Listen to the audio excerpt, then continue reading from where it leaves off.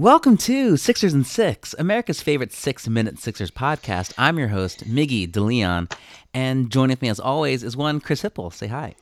Hey, Miggy. There's a lot of shit going on. Lame duck president inciting a violent coup to prevent an election from taking place. But for the people who are here, for us in 6 minutes, thank you for being here. And it'll be 6 minutes of Sixers talk. Yeah, I mean, we need something to distract ourselves from all the shit that's going on in the world, and what better thing than to listen to 6 minutes of Sixers talk? And I will say this, though.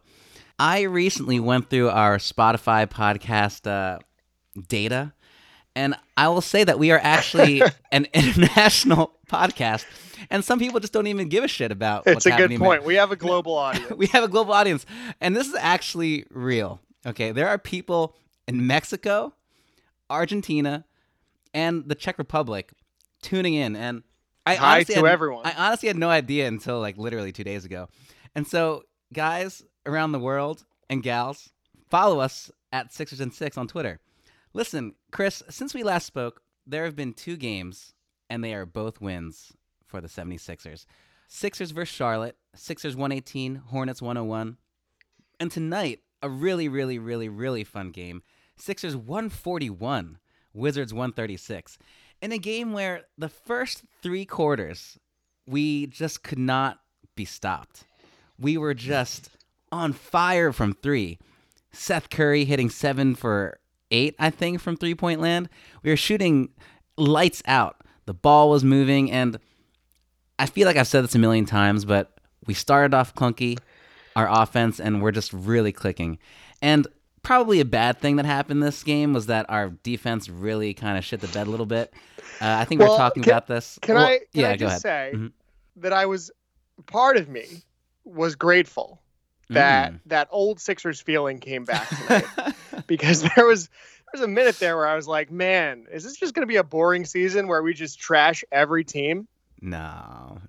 You need to have that classic Sixers. Okay, one guy just goes off for a gazillion points. Normally 60, for example. Normally it's like some shitty guy, like, you know, a Terry Rozier or whatever the fuck that guy's name is in Indiana. But, you know, Bradley Beal's TJ Warren. TJ Warren, yeah, Bradley Beal is legit. But Chris, I want to talk about, you know, the season as a whole real quick, because we have a segment called Blame Pizza, and that was pretty much a lot of what we talked about last year. But this year so far, we got a new segment, and I'd like to introduce it to our podcast listeners all across the world. Anti-Blame Pizza. Chris, we're 7-1. Who deserves the most anti-blame for our nice start? Ooh, who deserves the most anti-blame? I'm going to give it to Joel Embiid. Tonight, 38 points, 8 rebounds, 5 assists.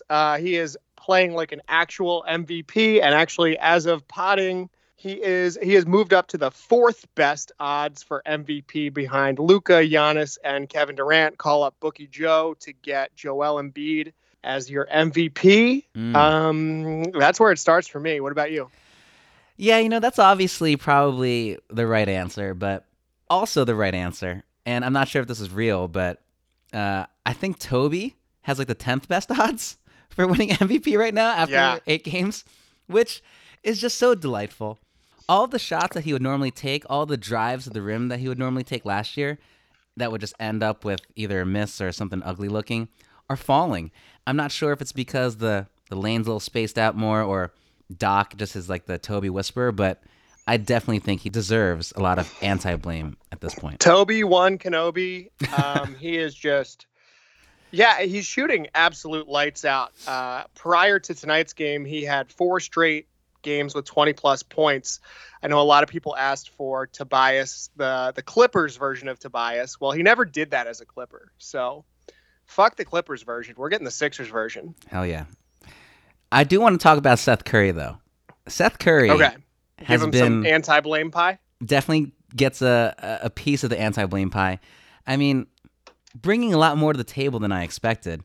He's handling the ball, assists, driving to the rim. He had a very Steph Curry-like assist tonight, driving to the rim and then just like this weird wrap around the head whip to the three-point line to Danny Green, I believe. He's been playing really well. I take back what I said, that he was not at all fit to hold a candle to JJ Redick. He's better than JJ, for sure. Wow. He's got way more in his locker. That's spicy. Chris, we're at the Shake Milton Minute. What do you got? Oh, good. I have to, last piece of anti-blame pie. Sure. Blame pizza. Anti-blame pizza, sorry. Got to go back to my pessimistic Chris ways. Ooh. I am a self-loathing Sixers fan at the end of the day. I'm going to maybe give the largest piece of this pizza to our schedule, because we've played just absolute garbage teams.